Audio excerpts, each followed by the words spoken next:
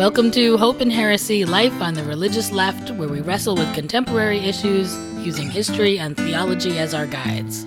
Our task is to reclaim religion for everyday people who want to live meaningfully without letting arbitrary doctrine or oppressive religious practice prevent us from asking big questions about our complicated world. I'm Reverend Sarah Lindsay. And I'm Reverend Peggy Clark, and we're Unitarian Universalist ministers broadcasting from Community Church of New York, here in New York City.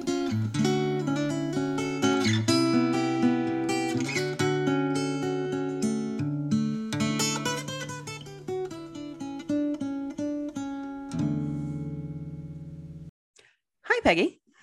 Hi, Sarah.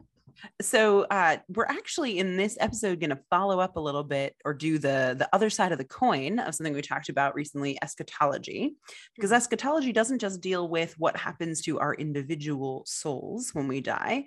It also is the sort of theological approach to or beliefs around the end of time, sort of the end of, let me rephrase that. The end of humankind really is what it's concerned with, is what happens when humanity is done. So that's what we're going to talk about today. Another super upbeat topic. But this it one matters. And this one, in some ways, I think is a little more fun, right? Because we were talking, eschatology is also about death, like what happens at the end of a human life. I mean, it's the study of the end time. So it's either a personal end time or it's the collective end time.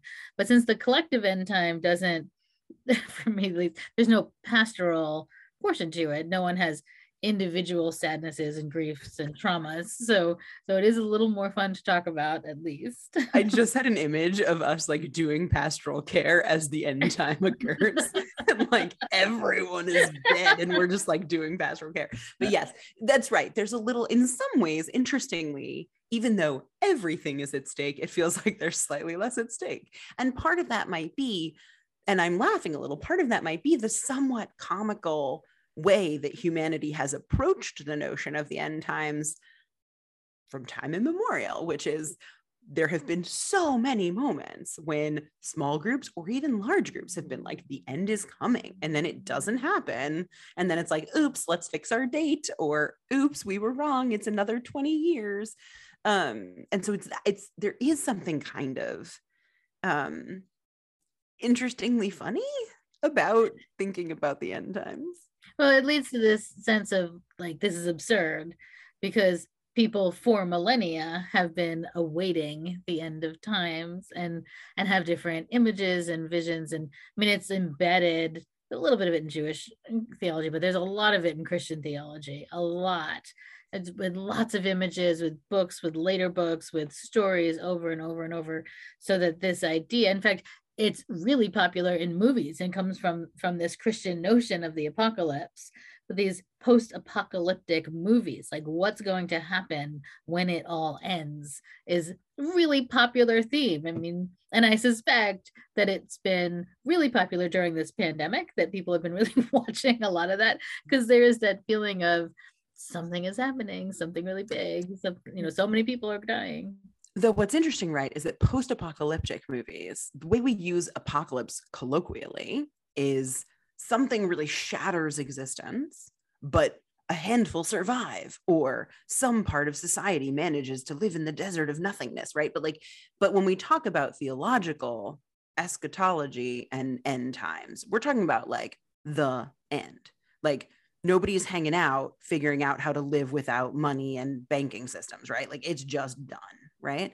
And it's interesting because around the world, there's different ways to approach this, right? Like think about Hinduism and this idea that the world and the cosmos are sort of made and then destroyed and then made and then destroyed. But in Christianity, there's this real sort of finite moment, right, with the second coming. And we get a lot of this from like Revelations, right, in the scriptures, right? But there's this idea that like there's this final moment when the Christ is going to come again, and then everything's going to end, and everyone is going one place or another for the rest of eternity, and human existence as we understand it literally ceases to exist, right? Like there's no post-apocalyptic Mad Max situation, like it's just over. And so that's an interesting, what always fascinates me is that idea, how people want that to happen like that there are folks who want that to happen and who then try to bring about certain signs. And I always think about Israel because there's a lot of conservative Christian support, like evangelical conservative Christian support of Israel, because one of the signs is that the Jews go home. And so if all the Jews go home to Israel, then the second coming comes and we all go to heaven if we've accepted Jesus. And it's a whole thing. And I get like real mad about it. But that, right, it's the end of everything. Yeah, it's the way that humans tell stories, right? There was a beginning and then there'll be an end. Yeah. And we all think that we will see it. We're going to be part of it. So every generation has some reason to think they are part of it. And it is, I think, also a way of sort of contextualizing major social shifts, like, oh, see, everything is ending. And I think that there's something kind of exciting about it, right? Life has always been what it's always been, but now there's something huge. Now there's something happening. There was that show, The Leftovers, and at some point there's this cult, right? And there's this woman, there are these people, but it eventually becomes just one woman, I think, who like climbs up to her roof on certain dates because she thinks she's going to be taken. And there's something that focuses attention, right? When you have something that dramatic, something huge is going to happen, it does give you some purpose, and people need purpose. It gives you a reason. It gives you some sense of what the world is about. It puts things into context. And I'm gonna disappear. All of humanity is going to disappear. It'll then, right? It gives you some sense of reason, whereas people struggle with the meaning of life. Well, so what's interesting, I'm having a thought, which I'm sure is not a revelation to anyone else, but it is to me, which is that perhaps the invention of these sort of millennial cults and end times views are a collective response, right? Maybe a necessary collective response to change that feels too big. So in other words, things happen in the world that are going to require us to change or move. And we start from a place of like, nope, that can't happen. So it must be the end of everything. And then from there, we can like work ourselves toward like, oh, change is actually possible. We can do the thing. We can like adapt. We can whatever. But that like in the way that there's sort of different stages that people go through when approaching grief or different, right? Like maybe there's just a phase of change that requires thinking it's all too much and it just isn't possible and it's all just done. And then we go on and we figure it out, right? Because a lot of these reasons that people saw for like why the world was going to end, right? Plague, various kinds of wars, whatever, were things that you like felt trapped in that you couldn't get out of. And then the light starts to crack and you see the way and then you find it, I don't know. So here's my theory. I actually think that one of the reasons why we're in such denial about climate change is because we have become really used to, we've sort of normalized all of this end of world talk, and it's become funny, and we joke about it and we dismiss people as being absurd, so that when something really huge actually is happening, we sound crazy. It sounds like you're part of one of those end of world cults.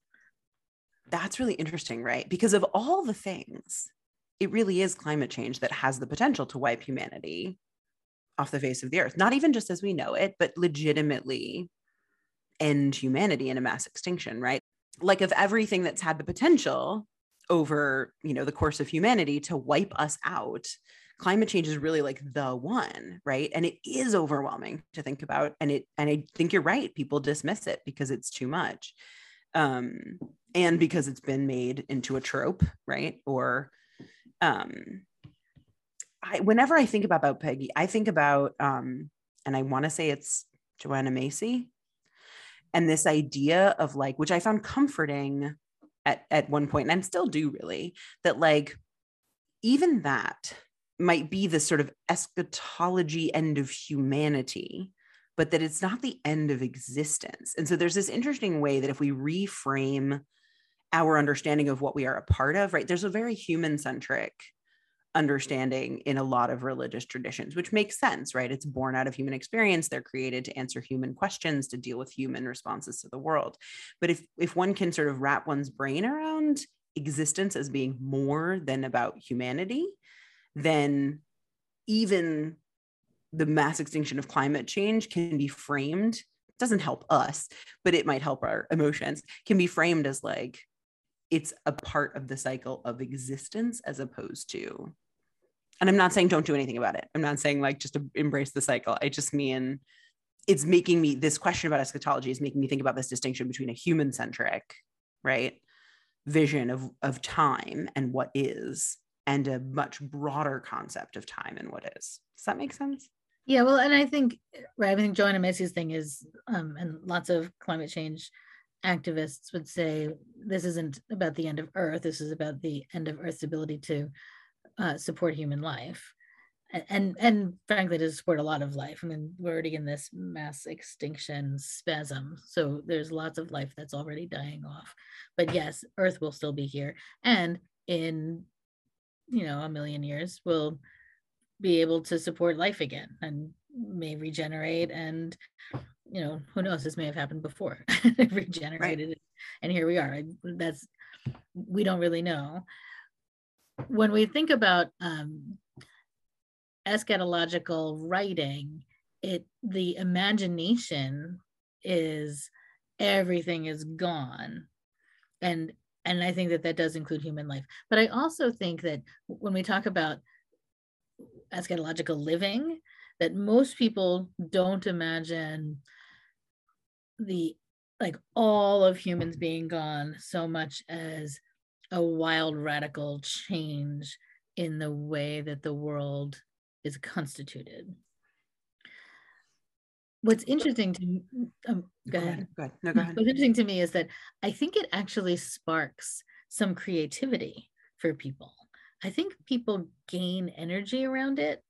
I think because I think most people don't imagine a complete, it's everything changes, but they imagine themselves and their families still here, so it's not, maybe the way that it was written in scripture isn't the way most people kind of live out of this energy. But I think that the idea of it and the energy of it does spark. Now, sometimes it sparks kind of fringe movements and people are stockpiling guns and, that kind of thing. But I also think that it can spark people into imagining some other world, imagining what could be next, starting to think about new ways of living, or maybe even being willing to change their own behaviors so that whatever threat they're perceiving that's going to end everything, so that they can either hold it off or be part of a transformation into something new. And I think is really important, right? I think it's important that we, first, I think it's important we make a distinction between the theological term eschatology, which refers to a very specific thing, and our everyday use of the word apocalyptic, right? Which I think is what you're really talking about right now, right? And insofar as we're terms this season, let's make that distinction really clear. So, but I think you're right that most people are not actually concerned with eschatology, right? Super fringe religious groups who are yes, end of days, I want to be raptured. They're talking about eschatology. Most of us, most of the time, are really talking about apocalypse, right? Yeah, and but I don't think, for me in this series, though, I think what we're talking about is, why does it matter? And I don't, right. I'm going to argue that eschatology in that really specific and very narrow definition doesn't matter. Agreed. We're moving into this place of the apocalypse, which is what actually impacts people's lives, right? But I think what's interesting about what I heard you say, and you can correct me if I heard it wrong, but is that sometimes it has the impact, right, of how can I survive this big change? But what we need, I think, and this is, Adrienne Maree Brown and emergent strategy and all these things, what we need is, this is a big change that's happening. How can we, really isn't deny, how can we collectively shape that change or form that change so that it isn't this, not that it doesn't change everything, because frankly, there's a lot that needs changing, but so that it isn't an eschatological event and is only an apocalyptic event, right? How do we be part of shaping whatever the massive shift and changes so that it becomes something better, so that we don't need to stockpile guns and kill each other? We can live into something better and newer and more just and all of that, right?